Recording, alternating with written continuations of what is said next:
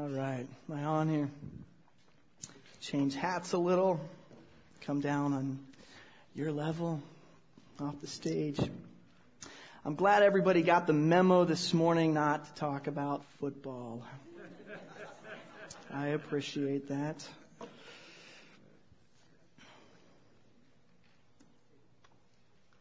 Remind me not to accept a preaching assignment the morning after a late night Steeler playoff game, when all the Redskins fans are in mourning as well. But let's be lifted up by the gospel. Huh? Before we get into this morning's passage, I want to spend a little time just putting where we are in the Gospel of John into context. Maybe you haven't been around for the whole series on John. Maybe you've just lost track of where we are.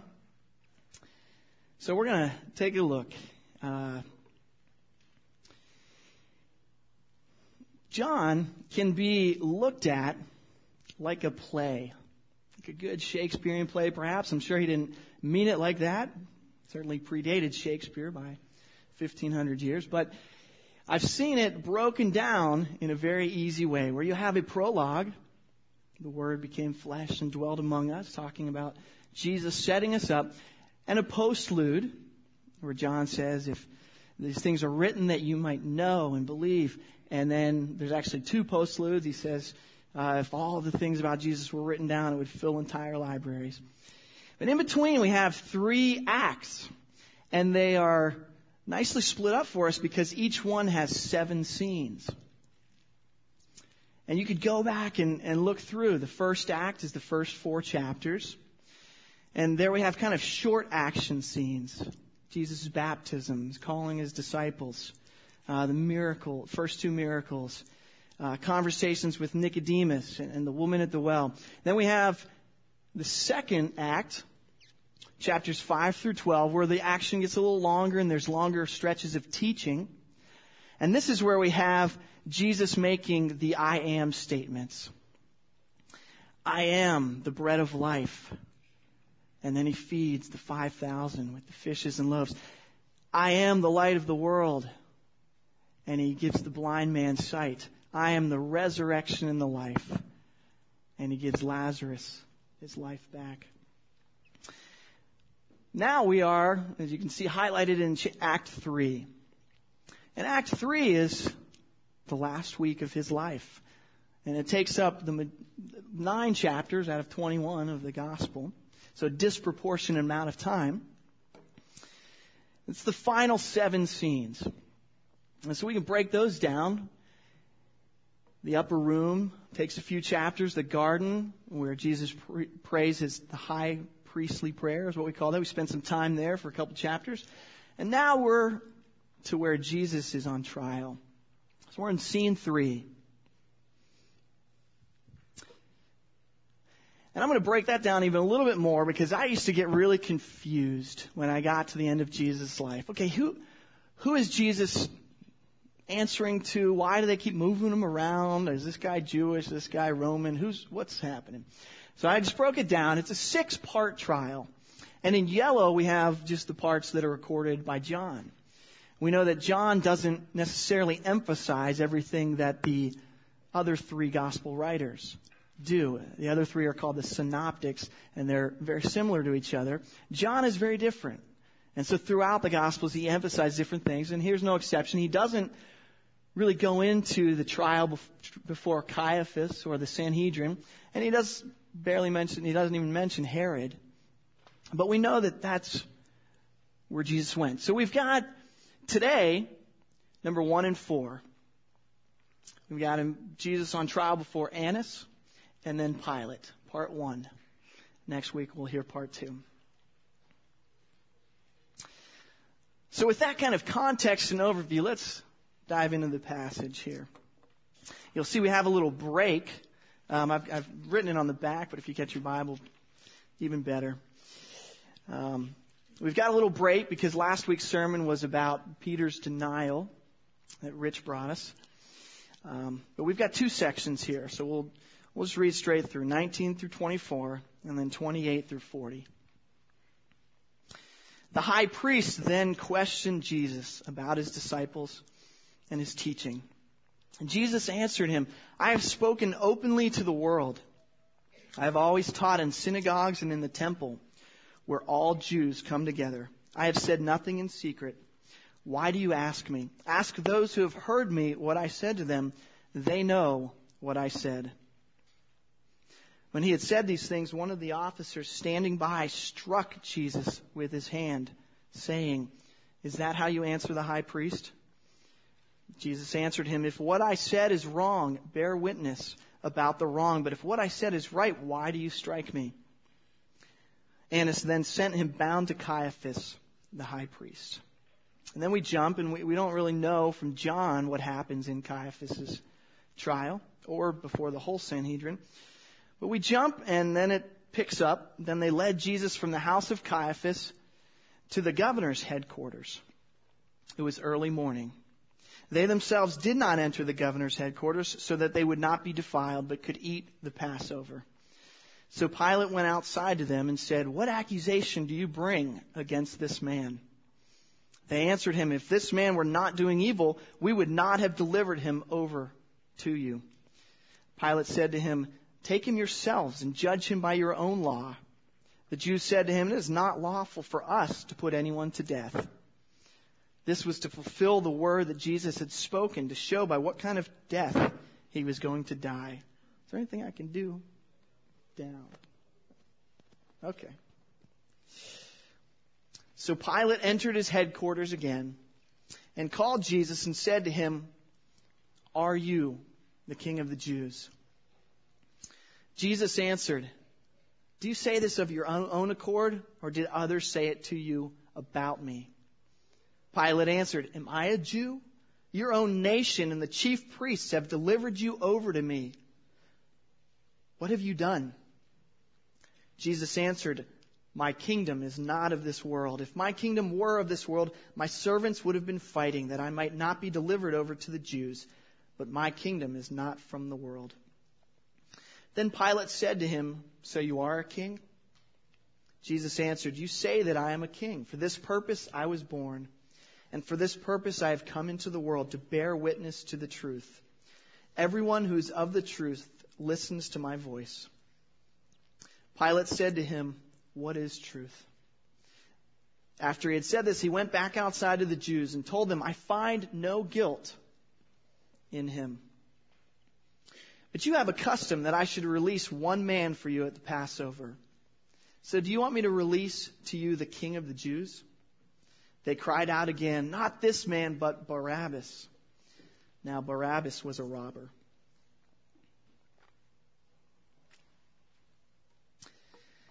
If you've seen the 2002 Oscar-winning movie, The Pianist, you know that Adrian Brody stars as a Jewish pianist who has to go into hiding when the Nazis overrun Warsaw. His character is Vladislav Spilman. And he sees his parents and his siblings taken away, but he's able to escape. And he hides. And most of the movie is him staying one step ahead. But there's one scene that will stick with you when you see it. He's hiding in an attic. And unexpectedly he realizes a Nazi officer has found him. And the officer begins to question him and says, Are you a Jew? Yes. What do you do? And he replies, I was a pianist. And the officer unexpectedly says, Play me something. A dusty piano standing right there. So he sits down at the piano and plays Chopin's Ballad Number 1 in G minor.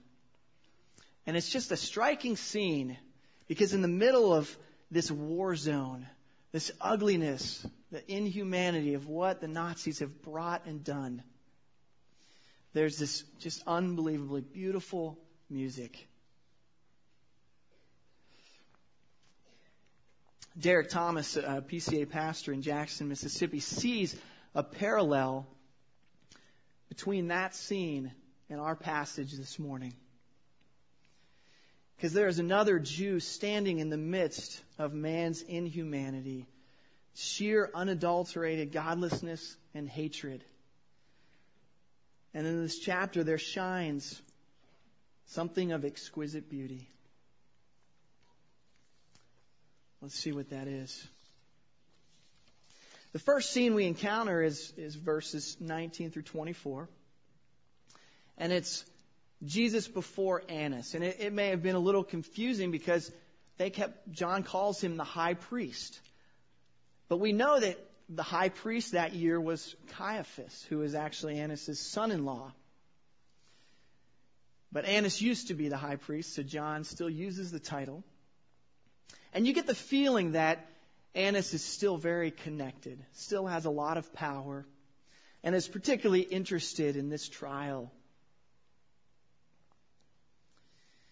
He's hoping to advise the leaders against Jesus. And so he's conducting a bit of a preliminary investigation. This isn't really the trial per se, but he's trying to get something. I was conducting a preliminary interrogation this morning to find out who forked my lawn with plastic forks on Friday night.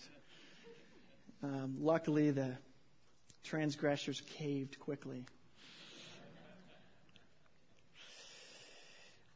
So he goes to Jesus and says, tell me about your teachings. Tell me about your disciples. And he's trying to find some dirt. Trying to find something he can use against them. And we know that Jesus doesn't have to incriminate himself. The first century version of pleading the fifth. But he says two things. He says, number one, I've spoken openly. I don't have any secret teachings that you need to drag out of me, that you need to cross-examine to get from me. I've spoken my teachings out in the open. I've got nothing to hide. And number two, he says, go find the people who listen to me and bring them as witnesses. Trials are generally conducted by asking witnesses what they've seen. And so Jesus recommends this course for them. And then a man standing nearby, an officer, strikes him. Feels like he's disrespected the high priest. But Jesus knows he's done nothing wrong and doesn't apologize. He says, if you have something that I've done wrong, bring it out in the open. I think this is significant. If you remember back, if you were here for Rich Coffeen's sermon last week, he talked about the continued humiliation of Jesus. It's a process that goes throughout his life, starting with his very being formed in Mary and coming to our world, living in poverty. And it's come along as he's rejected by most of Israel and the Israelite leaders.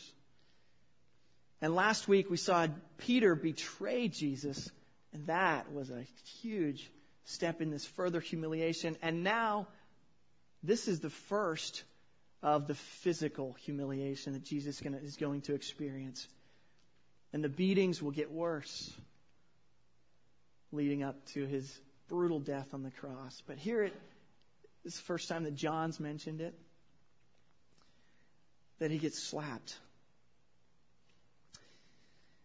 You know, Jesus' statement, I have spoken openly to the world, I have said nothing in secret, is very significant. And the early church fathers, Augustine and Cyril, saw a lot behind that statement.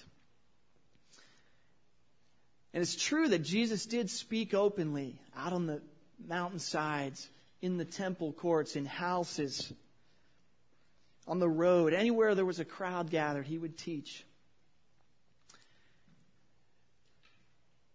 But there's also an understanding that the listeners didn't necessarily understand what he was saying. Jesus tells them, to his disciples, he's speaking, he says, to you, it has been given to know the secrets of the kingdom of heaven, but to them it has not been given. This is why I speak in parables, because seeing they do not see, and hearing they do not hear, nor do they understand. You had to have ears to hear what Jesus was saying. We call that actually the illumination of the Holy Spirit. You may hear the words, but you're not going to fully understand without Him opening them up to you. And so this is this theme that Jesus reveals, but He also conceals. And Augustine talked about the idea that the Old Testament was God's ways concealed a bit. The people in the Old Testament, the saints, the prophets, the Israelites, understood God and His ways to a point. But they wouldn't truly understand God and His redemption until Jesus came. And so Jesus reveals them. Even Isaiah. Think of Isaiah 53. Probably one of the clearest prophecies of what would happen in Jesus' life. He was despised and rejected by men. He was oppressed and afflicted. Yet He opened not His mouth. Like a lamb that is led to the slaughter, He took on our punishments. All those things. But even Isaiah couldn't have understood fully what he was saying, because he lived before the time of Jesus. And we live in the time where it's been opened to us. Cyril, one of those church fathers, said, having spoken openly to the world, indicated not only that Jesus has nothing to hide, but that what was formerly hidden in shadows in the law is now fully revealed in Him. And I see a further theme here of openness as we think about Christian thought and Christianity, that we are a belief of open. Our Bibles are open. We want you, those that are not believers, to come and investigate for yourself. We don't have any secrets. We're not trying to suppress what we believe. We're trying to translate it into as many languages as we can so that someone on the other side of the world that's never heard of Jesus or Christianity can open a Bible and have all of the information and all of the text that an elder in this church would have. And I think there is some apologetic value, in other words, when you're speaking to non-Christians, you can use this, that many other religions and forms of religion keep things secret and hold them back until you are in and you've made your way up a few levels into the organization. And then the mysteries are revealed, but otherwise they're concealed. I remember Ravi Zacharias talked about when he discusses the Quran with Muslims, they say, you couldn't understand the Quran because you don't read it in Arabic, you read a translation. And he says, well, actually I do read it in Arabic. I understand Arabic and I read it. And then they back off further and say, oh, but it's not your native tongue, so you couldn't possibly understand me. What do you do with that? You can't go back and have a new native tongue. But there's a lot of examples as you look at world religions and cults and that they will conceal. And this doesn't prove that Christianity is right and these others are wrong. It's simply another thing to point to as we speak to those who are not Christians, not believers. We have our truth set there for you to investigate. Why the secrecy? Show us what you believe and we can evaluate it too.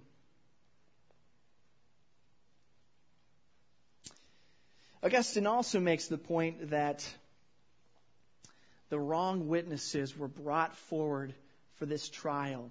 And actually, there aren't really any witnesses in John's account, but we know from the other Gospels that there are.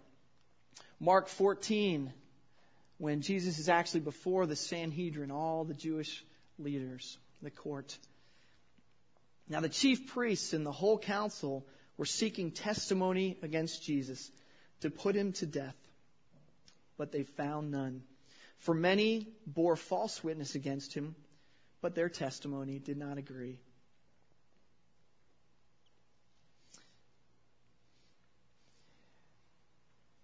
But I wonder if we were able to see a trial of Jesus with witnesses for both sides to determine whether Jesus was really a threat to Israel and Rome, what it would be like. Think of just a modern day court, and the prosecuting attorney brings his list of witnesses against Jesus. And so we have the Pharisees and the Sadducees and the other Jewish leaders who are very angry because Jesus interprets the law differently, and he's always breaking the Sabbath and claiming divine prerogatives. And then maybe they'd bring the money changers in the temple, who Jesus has overturned their tables and whipped them out. And they're angry. And they witness against Jesus. And I'm sure there's others scattered throughout the gospel. The men who own the pigs who Jesus sent off the cliff. And they told him to get away. So you would have witnesses against Jesus. But think of the line of people who could testify for Jesus. And we'll leave out the disciples at this point because they're scared and they've already scattered.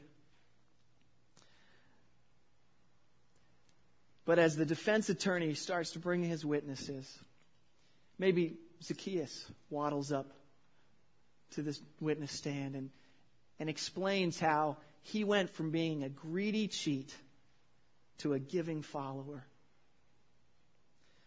And then maybe following him would be a Roman centurion who says, I never met Jesus, but I sent someone to him to ask him to heal my servant.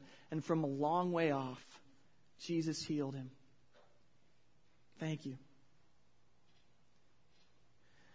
And then up comes a man still bearing the scars of being chained in a graveyard, where he would beat himself as he was possessed by a demon. And yet now he gives rational testimony to how Jesus changed him and sent the demon out of him. And maybe of the 10 lepers who are deposed for the trial, one shows up. Because remember, the other 9 never came back to thank Jesus. But the one comes. And maybe it's his first time in a courtroom because he's been exiled from society until Jesus cleanses him and heals him of his leprosy. And then maybe near the end we have Lazarus holding up his grave clothes, saying, I was dead for 4 days. They had buried me and maybe even forgotten about me, and Jesus came and released me from death. But there is no fair trial, is there? There are no witnesses on Jesus' behalf. And the Jewish leaders have already made up their mind what their judgment of him is. But the great thing is that further on, Jesus reminds them, you know what? There's one witness you need to hear from. For this purpose I have come into the world, to bear witness to the truth. Verse 37, he tells Pilate. So now let's skip down to the larger section here and see Jesus brought before Pilate. And this is nothing like a trial here would be. This is simply one man assessing whether or not Jesus is innocent or guilty. No trial by his peers. And Pilate, as the official Roman representative of the area, had a lot of flexibility and leeway in how he judged things and how he ruled. He had to do what would work. At his heart, he had to be a pragmatist to avoid things blowing up. He knew the Jews were very, very serious about their religion and very zealous for their ways. And so he had to be careful, because if a riot happened, he would have to report to his superiors. And he doesn't want that to happen. But you sense that throughout, Pilate has a good sense for justice. He keeps saying, I don't find any fault in this man. Let's release him. But the Jewish leaders will have none of that. And so eventually he does what he has to do. First thing he asks the Jewish leaders is, what accusation have you brought? But they don't actually answer with an accusation, do they? They say, trust us. If he wasn't guilty, we wouldn't have brought him here. Trust our judgment that he's guilty. Just send him to death, please. That's all we're asking of you. And the Jews probably would have stoned Jesus. They say in here, it's a little confusing, that it's not lawful for us to put anyone to death. But in Acts, we know within a year or a couple of years, they stoned Stephen. And there's no protest to that. And Saul went around killing Christians. But we see that there's a deeper thing working here, that God is moving to prove what Jesus said about his own death correct. Earlier in John 12:32-33, Jesus tells his disciples, and I, when I am lifted up from the earth, will draw all people to myself. He said this to show by what kind of death he was going to die. And this is echoed in our passage here in verse 32. This was to fulfill the word that Jesus had spoken to show by what kind of death he was going to die. You see, Jesus couldn't die by stoning at that point. He couldn't die by being stabbed or trampled by a mob or any other method, but to be raised up, to be lifted up on the cross. And that was the Roman execution, method of execution, not the Jewish method.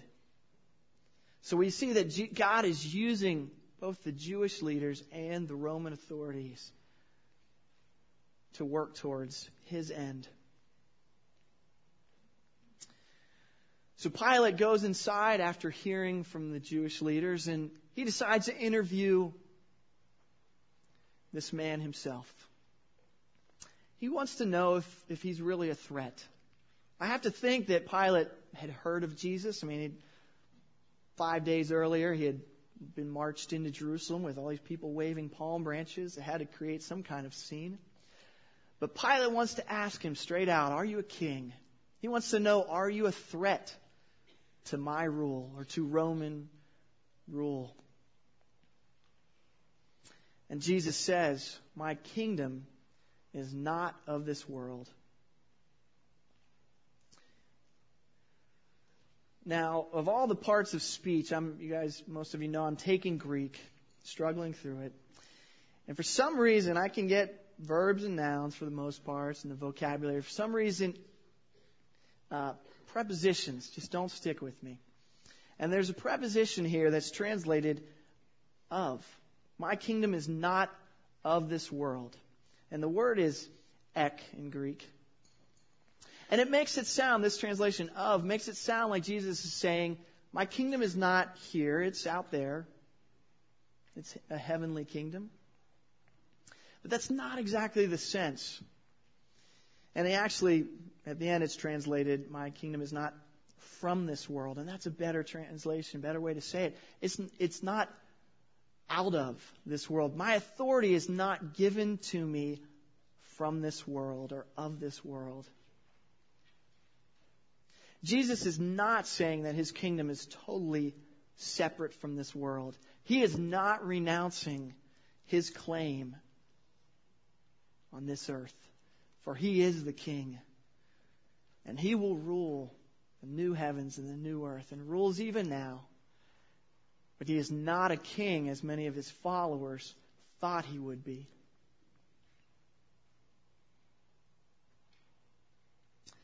If you know anything about church history, early church history, you know that The Roman Empire persecutes Jesus' followers for the first couple hundred years. The Roman Emperor Nero kills them in awful ways.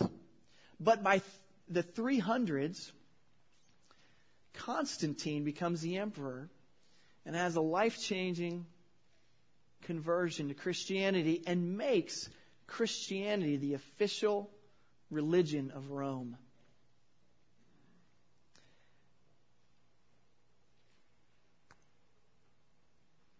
Pilate would have never guessed, would he? That this small sect, this small belief that he thinks is pretty insignificant, is going to take over the Roman world within a few hundred years.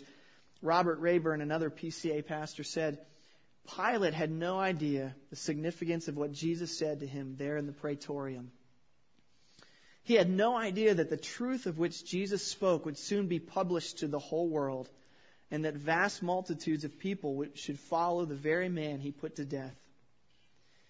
He would have thought utterly ridiculous the very idea that Roman emperors would someday be declaring their allegiance to this same Jesus of Nazareth, would be paying to build churches for his worship out of the imperial treasury, would be calling synods to settle questions concerning the best way to think of godhood and manhood together in the one person, Jesus Christ.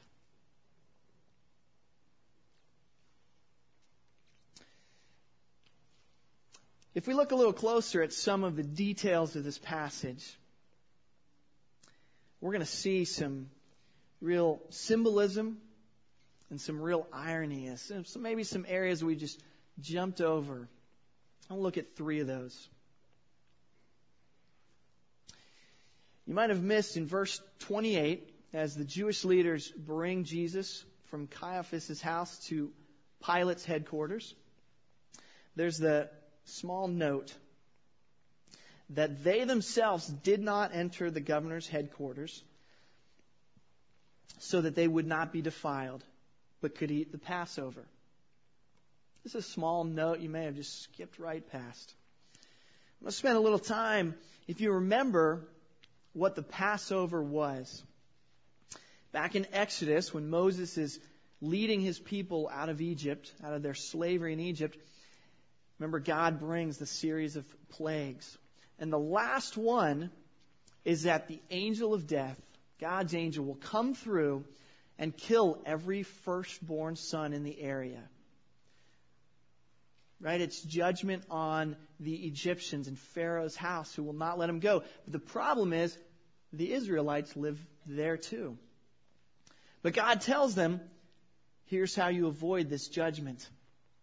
Take a lamb, kill it, and eat it. Prepare, that will be your meal, but take its blood and smear it over your doorpost. And the angel of death will pass right past that, and your firstborn sons will live. Judgment will pass right over you.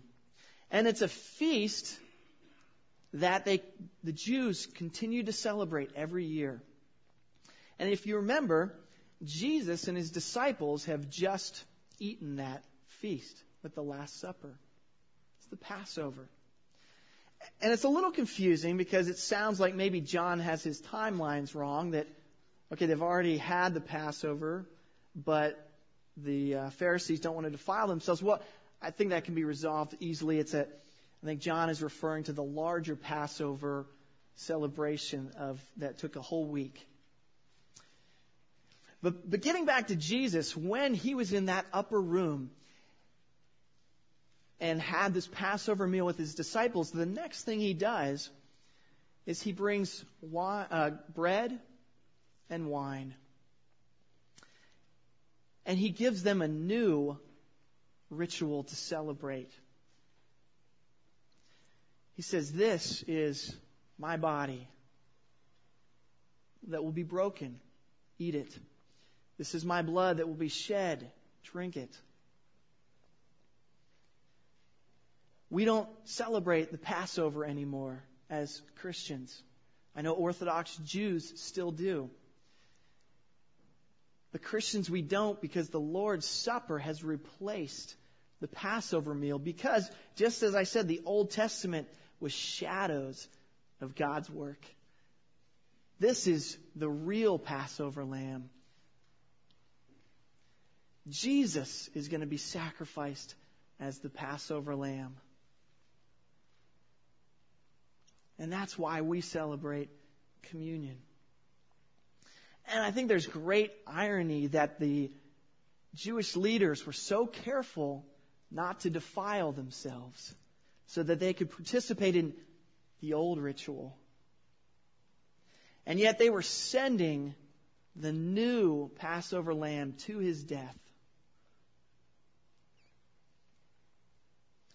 Ultimately, they were going to miss out on the new Passover meal, and their sins would not be passed over because they've rejected the true Lamb of God.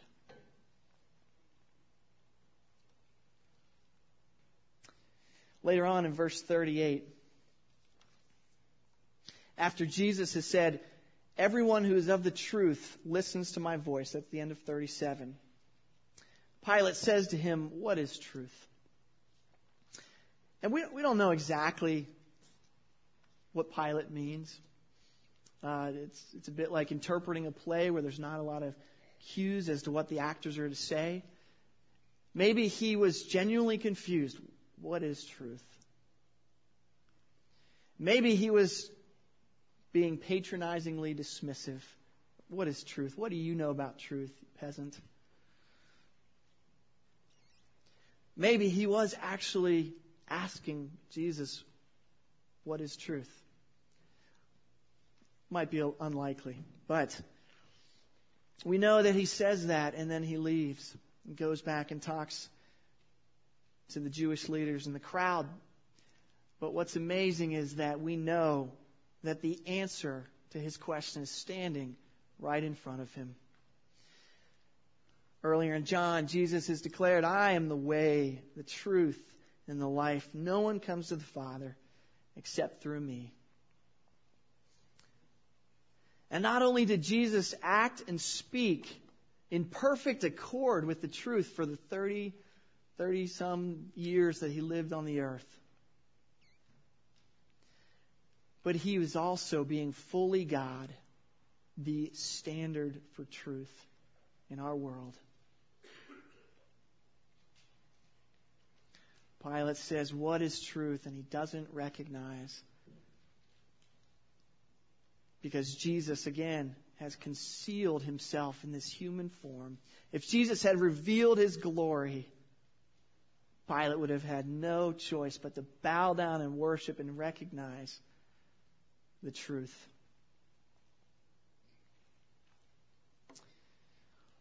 Finally, at the end of the passage, Pilate thinks that he's found a way out of his dilemma. He remembers there's a custom that they have, so I'll offer them Jesus or this other guy and ask them to free one of them, and surely they will free Jesus because this other guy is a criminal and Jesus is harmless. Barabbas is called in different translations a robber, a brigand, which is a fancy word for outlaw, a criminal. It's explained that he was part of a violent insurrection, rebellion against Rome. And what's interesting is Barabbas is not actually his name. We know that Bar meant son of. And so Jesus was Jesus Bar Joseph, son of Joseph. And so we have this sense that this is kind of a last name, Bar Abbas. Maybe that was his father's name. But Abba also means father. So you could literally translate that son of a father, son of the father. And you'll never guess what his first name was, unless you've heard a sermon like this before. But in Matthew 27, 16 and 17, some of the early manuscripts actually give him a first name. It's Jesus. Jesus Bar Abbas. And so what we have literally is a choice between two Jesus, Son of the Father. One is the son of an earthly father, an outlaw, a thief, a criminal, one who's willing to hurt and kill to save himself. And the other is the Son of the Heavenly Father, a loving, compassionate healer, willing to be killed to save others.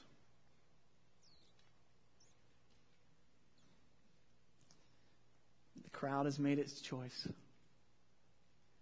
And they shout for Barabbas.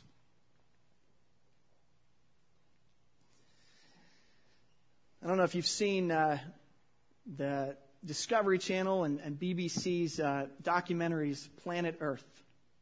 I got the DVDs for Christmas and haven't gotten to watch too many of them, but we've watched a little bit, and they are fascinating. It's just to see. I mean, they've tried to videotape things that have never been put on video, and certain animals and areas of the world where people have never videotaped. And it's just an amazing look at our world, its beauty and diversity and complexity. And we were watching the first couple episodes, you see the migration habits of various animals. And you see the tropical weather patterns and how it changes and goes to the extremes and how the animals adjust. And you see their hunting instincts and their mating rituals and all the variety. And I turned to Kath and I said, wow, I'm so glad that random chance created all of that.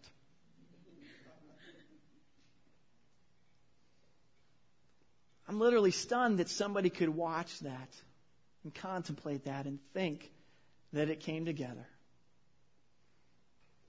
by chance.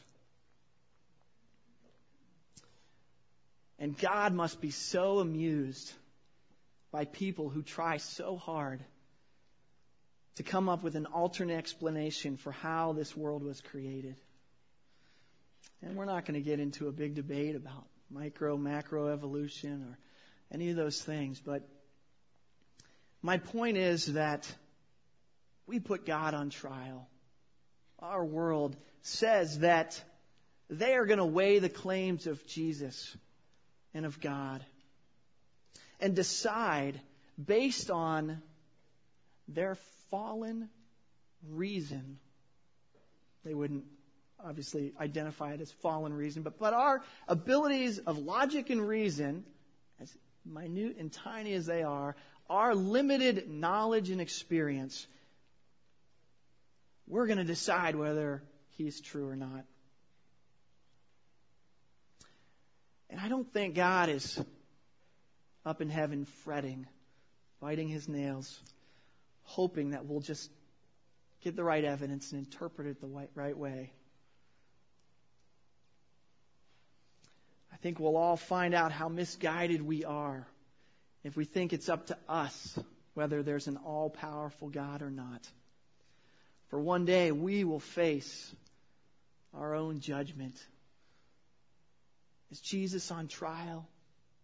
Yes, but humanity is on trial for how we judge Him. And we'll be called to account for how we lived our lives and whether we believed in Him or not. And Jesus is the witness to the truth that He is the God who created us, the God who redeems us, and the God who lives with us. Will you hear His voice and accept His truth, or reject Him and listen to those who condemn Him? You see, God had the same options as the crowd. He could have allowed the guilty to be punished. Barabbas, in their case, you and I are the guilty that God could have punished. We certainly deserve it. Or He could choose to crush His own Son, who is totally innocent, so that the guilty could go free.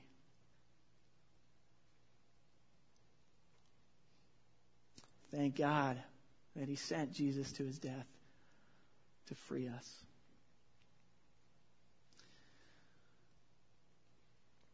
Father God, thank You so much for this time. Thank You for our worship as we draw together as a body of believers, inviting all who would to come and share with us good news. As we open the Scriptures, Lord, thank You for their testimony to us. Thank You that You open our minds to them. And thank You for this account that we've read today, that You stood on trial and testified to the truth that You are the King of this world. And yet You submitted to a criminal's death to take our place, so that we, the guilty, would go free. Lord, may we celebrate that and live our lives in thankfulness. Lord, I would pray for anyone struggling with the gospel, struggling with whether You are real or whether Jesus is Your Son, and equally God and equally man, who died for us, that they would read the Scriptures, Lord. Give them insight. Give them eternal life. In Jesus' name we pray. Amen.